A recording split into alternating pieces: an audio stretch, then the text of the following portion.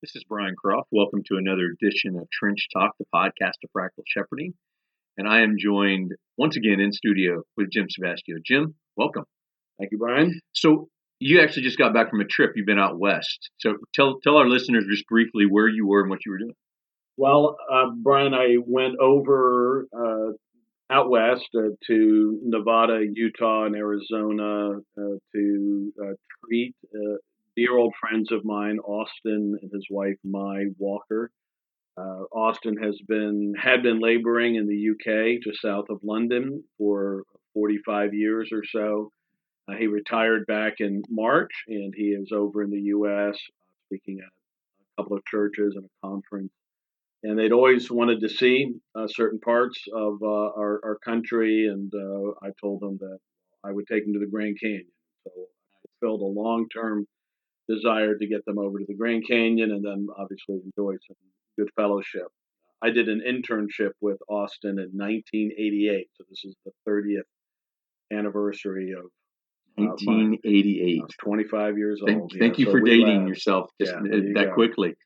But and it's tempting because I know Austin well through your introduction of him years ago to me, which I've been really grateful for. I'm tempted to want to have a whole podcast about just your conversations with Austin while you were out there because he's full of wisdom and insight. But we're not going to do that this time. Maybe a different podcast. Okay. For this particular podcast, though, we have an important topic that's going to affects many pastors, especially those who go into church situations in the first few years, and that's we're going to talk about the priorities that you're to focus on when a pastor goes into a church, an established church, whether it's a church that knows it needs maybe revitalization, that term's being thrown around a lot, or just an established church as you go in to try to figure out what are the priorities. I get this asked all the time. You know, a pastor goes in, he looks and sees what's going on in the church, maybe sees the mess he just took and overwhelmed by everything he sees. And how do you know where to start and what to do? That's what we want to cover today. So, Jim, will you give us a little bit of just a biblical background, how we should think through this strategically? Yeah, Brian, I certainly want to give an attempt to do that. I think often of some of the Old Testament examples that you find men like Hezekiah and men like Josiah, who were men who were involved in a ministry of reformation, and that is coming into contact with the Bible and comparing what they saw in God's Word with how God's people were living at that time. And in some cases, they had a very dramatic response, tearing their clothes and begging for forgiveness. In Josiah's case, of course, they find the law of God hidden away, and you get an idea that maybe he had certain things and traditions that had been passed down. He thought he was doing okay, but when he actually saw the words of God, he recognized that there were things that should be there that weren't, and there were things that were there that shouldn't be. And I think those are the two primary aspects of reformation or revitalization of a church. How do you restore or bring in what is lacking, what God says should be there? For instance, and we'll talk about this, but prayer. Maybe there's no public prayer. Yeah. In the worship, there's no set aside time for the men, as it were, to raise their hands and lift up prayers to God. And it may be that there's imbalances that are there. And as you study the scriptures, you recognize this is something that should be there. There are things that are there. And you now come into the conviction that shouldn't be there. And so the question is not really so much how do you go about doing that? We'll touch on that. But what do you prioritize? And Right. Perhaps even before that, how do you lay a proper foundation that allows you as a man of God with a good conscience before God, as a steward of the mysteries of God, with a sense of stewardship in the household of God, that you're accountable to God, as Timothy says in 2 Timothy, to preach the word before the one before him you're going to give an account, with the recognition I'm going to give an account not just for souls, I'm going to give an account for my ministry. And it's God's estimation that ultimately matters. So maybe, Brian, deal with that in that order. How do we lay a foundation for that, first of all? And then how do we try to prioritize and say, in kind of a triage sense, this is the first thing, second thing, third thing? Yeah.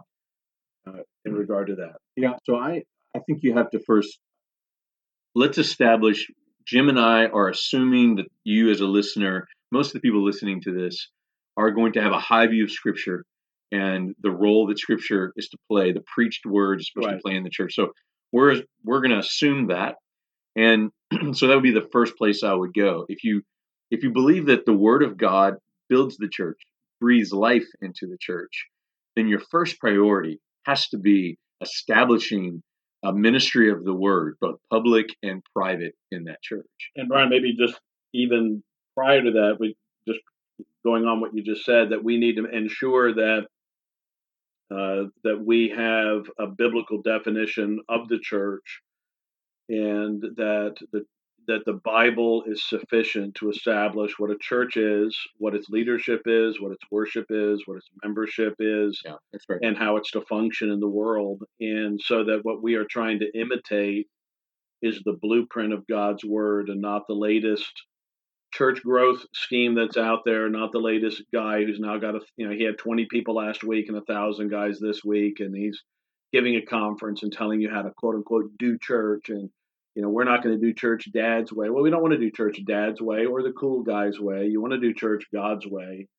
And so that is going to the scriptures and believing that the scriptures are sufficient. This is so a view of the authority of Scripture, which you're talking about, Right. but also the sufficiency of the scriptures to lead us and guide us in this discussion. That's right. And as a side note on that, I will send a lot of guys into a church that's an absolute disaster, as all the truck revitalization work I've been a part of. But there is one piece that will make me tell somebody, I don't care what kind of opportunity this is, you shouldn't go there.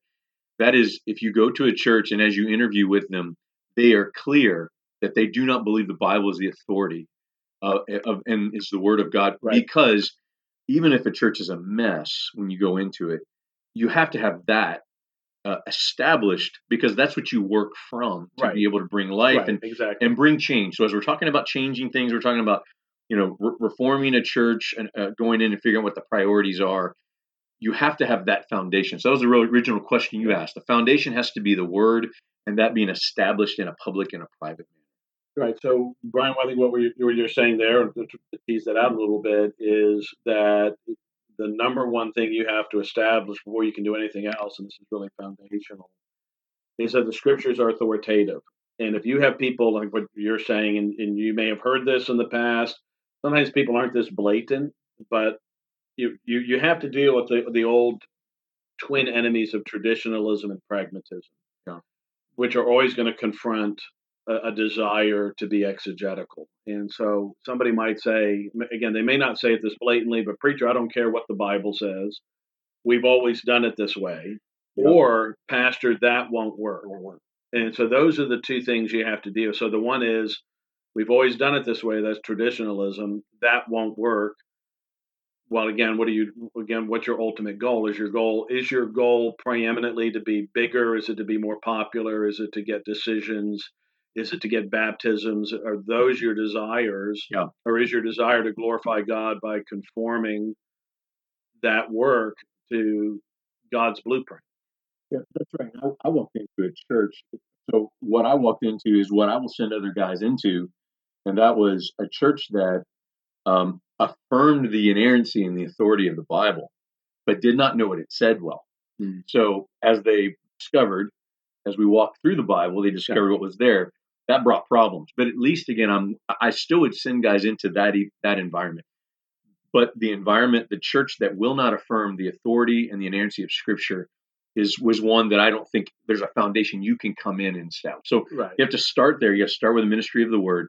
After that, right behind that, and this is where I think a lot of young pastors get ahead of themselves in this work. You have to commit yourself to shepherd and care for that flock, which means you get to know them in a very intentional way. Right. So new pastors come in, they get so caught up in, well, we got to go out in the community and do this, and we got to do that, and we got to change this and fix this program. Like, actually, you just need to come in and pour yourself into getting to know these people who you are now in charge of to shepherd. Shepherd the flock that's among you. That's right. So exercising the oversight. So to sum it up for anybody who's loses sight of all the confusion and things you're supposed to be doing, Paul tells Timothy, 2 Timothy 4, you preach the word, and you do it in this way. And one of the things he mentions is do this with great patience and instruction. Exactly. So that almost hints to this is the foundation of it, and you do it with patience. But then 1 Peter 5, you shepherd the flock of God. Those two passages are the keys, I think, to establish the foundation of going in and figuring out what the priorities are in an established church. Brian, you were out on social media this past week, and you gave some alarming statistics about men in ministry and how many men in ministry now are not going to be in ministry in 2 years, 5 years, 10 years.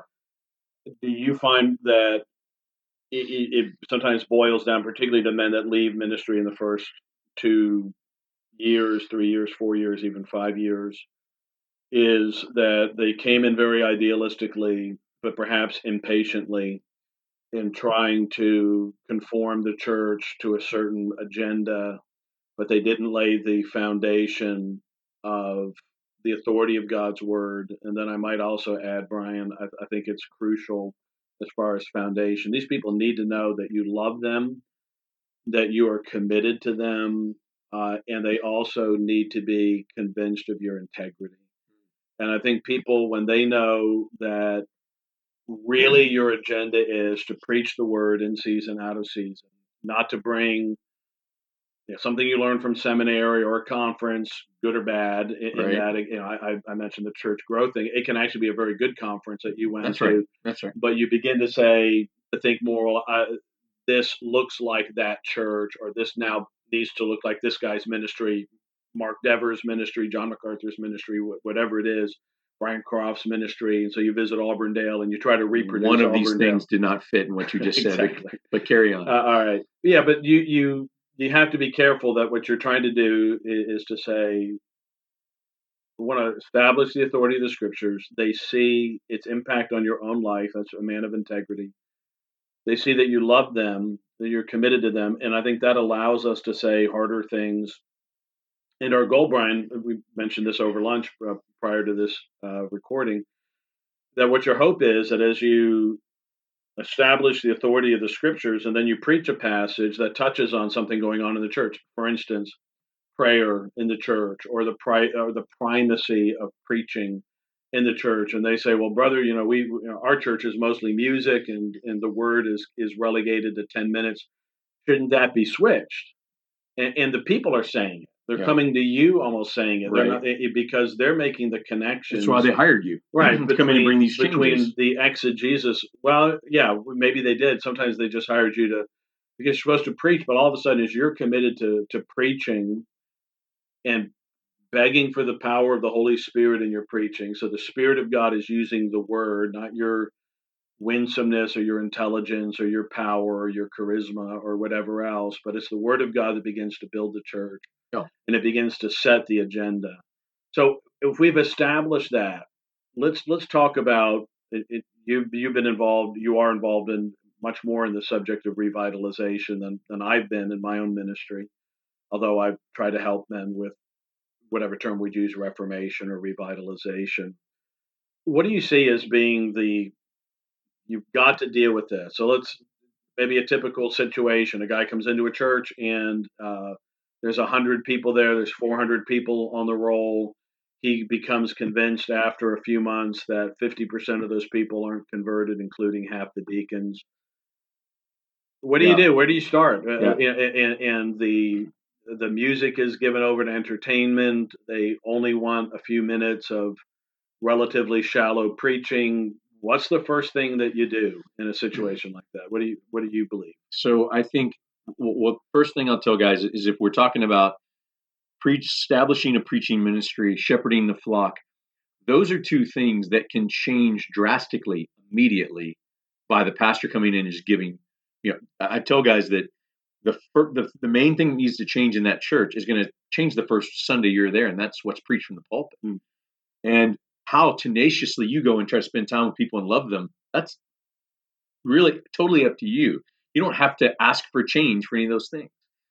So that's another reason we tell them to pursue. But then there are things that you have to be really winsome, wise, clever even, to try to figure out when to address them. And these are typically things you cannot address in the first 6, 12, even 24 months.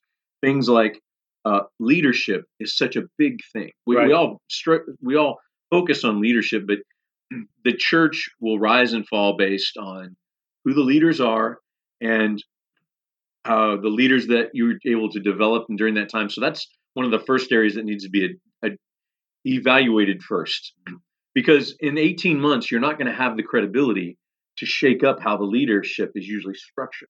But you better be developing leaders by then and trying to make a plan to figure out what leadership looks like in 5 years. Membership, I think, is a big issue. The standard of membership is what I think is the biggest issue. So, there's all kinds of different situations with memberships you can address, but having a standard for membership, beginning to bring new members in to where they understand that standard, and then trying to call the current members to that standard. That's a big piece to it. The public worship service on Sunday mornings is the front door of every church. So that's an area that has to be addressed and thought through well. And what happens in the public service is a big deal, not just for people coming in, but it's I think where God meets with His people ultimately in those ways. So those are the three areas I would stress are some of the most important. But let me stress that you can begin to evaluate them, try to make a plan to do something about it in the first year. You start trying to make major changes in these areas in the first year, and that's typically where guys get themselves in trouble and maybe even fired. Yeah, they get fired, the church gets upset with them, or again, they get so discouraged because it seems to be moving at a glacial pace. And I think part of what we're saying is, yeah, this work of transformation may be in some ways glacial. In other ways, it may come with greater rapidity than we think. But we have to be ready and prepared to let the Word of God do its work. I was struck recently in preaching again in 2 Timothy. All Scripture is inspired and given, or all Scripture is given by inspiration, is profitable. And that word there, training in righteousness, is actually, I'm sure you've done this word study, child training in righteousness. Like we get our word pedagogue from it, and you think, well, how do children learn? They learn through simplicity and repetition. Right.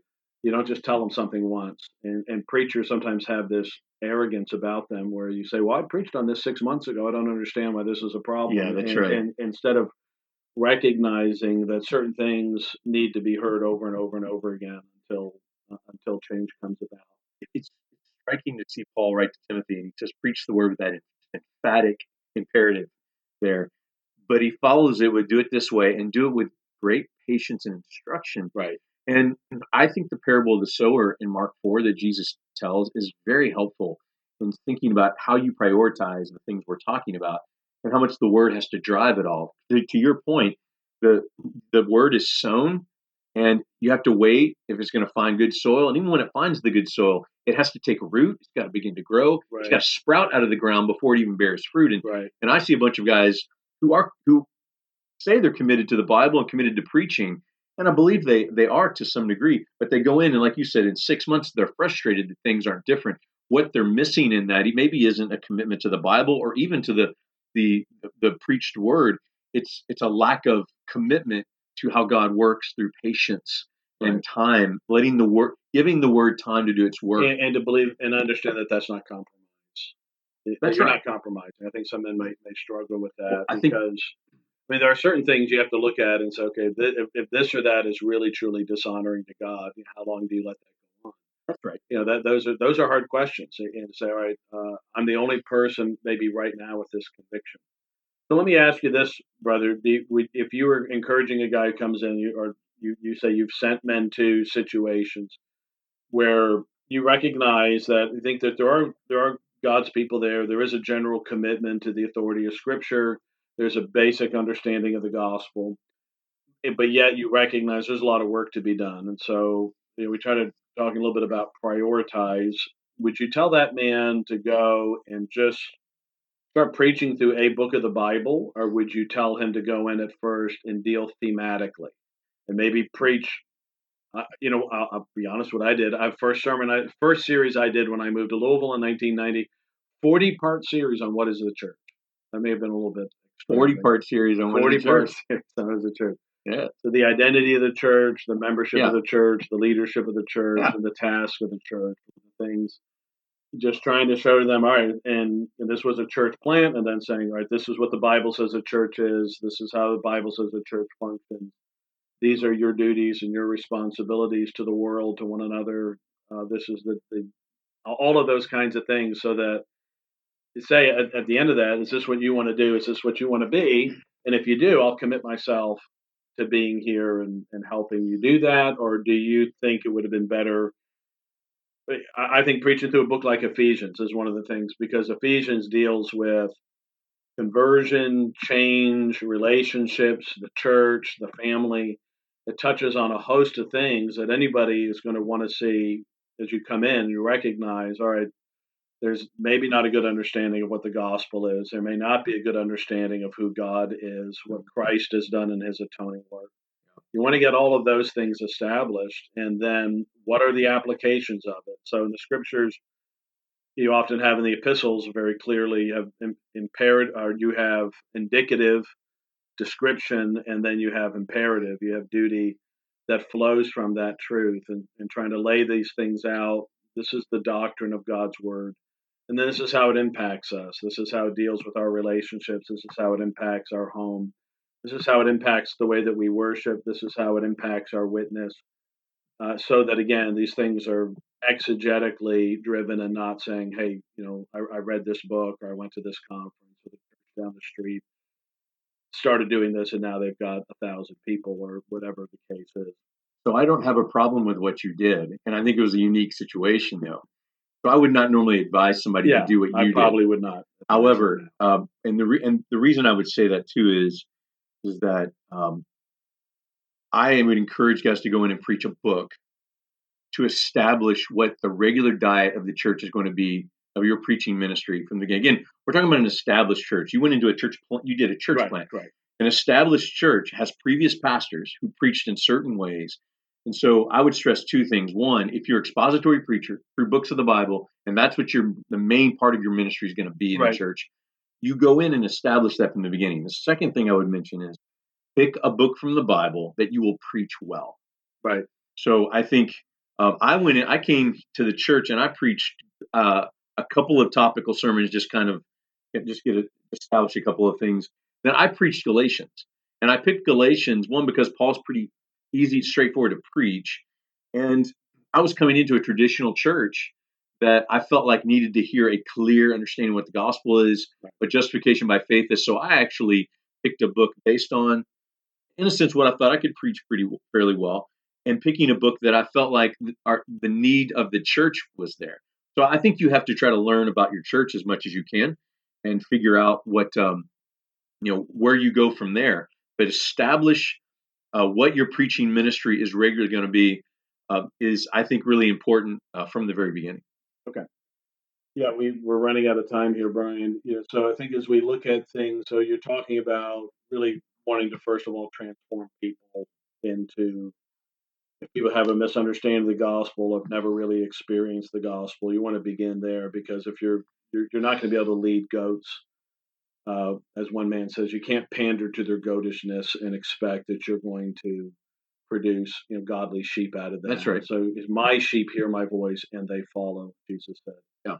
And so getting a good understanding of the gospel, a good understanding of the authority of God's word, and then once that is laid out, again, your hope would be that people are going to say, hey, if God is this exalted and our worship is this silly, then there's a disconnect between those two things, and that's something that we want to recognize in our so that somebody's able to come and say this isn't right, or if that's what deacons are, so you're preaching and you're running through First Timothy, or you're going through the book of Acts, and they say, well, how come our deacons are functioning this way? And so that it comes from people that have come to embrace already the authority of God's word. Whereas if you went in there first of all, and your idea was, I'm gonna tear down, I'm gonna rebuild that diaconate, I'm gonna get rid of that head deacon, or whoever he is who's a thorn on my side, rather than my ultimate goal is to preach the word and to apply the word, and then try to work that out in real life situations. I mean, let the word do the heavy lifting for you, especially in the early years. I will say this, that the point of all of this, and why needs to be the priority, is the way to bring true change and reform in a church is you have to establish the word and what the guidelines are, in a sense, for church life. And you also have to allow time, not just for that, but for you to build relational collateral. Right. And so shepherding the flock and preaching the word are the two best ways to do that. The problem is guys go in and prematurely change things that get them in trouble because they haven't given enough time to establish a ministry of the word. And these people don't trust you yet. Right. And these people have to learn to trust you. And I tell guys will come to me frustrated, impatient. They're in year 2, they're in year 3. Like, man, I have lived with this for 2 years. This is driving me crazy. And our music leader drives me nuts crazy, right. every time he leads music every single Sunday. And usually I'll say, okay, you can try to take this on and change it. Let me ask you this: how much easier will it be in 3 years to do what you want to do, to have more credibility, more clout, to be able to have more yourself established in the relational collateral you have with people. And a lot of times it comes down to patience. Right. And so that gets back to one of our fundamental aspects of practical shepherding is encouraging people to give themselves to a long ministry, That's right. A long, stable ministry, and not just be a hired gun and not just view your current pastorate as a stepping stone. That's right. So final question for you, Jim. The stats I found, I did a bunch of research recently, and you referenced the numbers I found. I thought they'd be something like this, but I was pretty staggered by some of the numbers I got. Right. I saw 50% of current pastors will not be pastoring in 5 years. 80% will not be pastoring in 10 years. 80%. I mean, that was just a staggering number to me. Yeah. So what? It seems high. It does seem high, Right. but I've checked with several places, several credible places. Right. So my last question to you is, what is your final piece of advice to help a pastor who's going in his first couple of years or getting ready to go to church, to help him not be one of those statistics? Brian, I think ultimately you have to keep your eye on the major goal, and that is doing all that you're doing for the glory of God. God is pleased with what you're doing, and not looking first and foremost at fruit for your validation. That if you're looking preeminently at what's changed rather than on being really wise and faithful and patient. So taking all the other stuff that we've said in, you're not going in like gangbusters. You're not necessarily John Knox throwing idols into the river, your first week there, which makes a great story, but it probably is not going to be what you're really trying to do again as you patiently, but before God, you live. And Paul emphasizes this aspect of ministry. We preach in the sight of God in Christ, and that's ultimately what we're doing. We are laboring at the very end. What we're laboring for is for the honor and glory of God and the well done, good and faithful servant. And I think that's what enables guys to be able to stick it out and stay there when they see very little fruit. And even if it's at 5 years, the fruit doesn't come. And sometimes, honestly, it never really comes till maybe it never really comes. Sometimes maybe not until after they're gone. But sometimes the fruit of the conversion of the unconverted that are there, the good that we do, is seen in the long haul as we ultimately keep that heavenward priority. So let me pray for the pastors listening to this, that they would be able to remain steadfast and not become one of those statistics based on what we're talking about. Lord, thank you for the pastors listening to this. And we pray, Lord, you would bless their ministry, help them to be patient and yet courageous in their ministries, that they would rely on your word, your work to be done, your spirit to be at work in their churches, and that would help them to be patient and yet be steadfast through the difficulties and the hardship.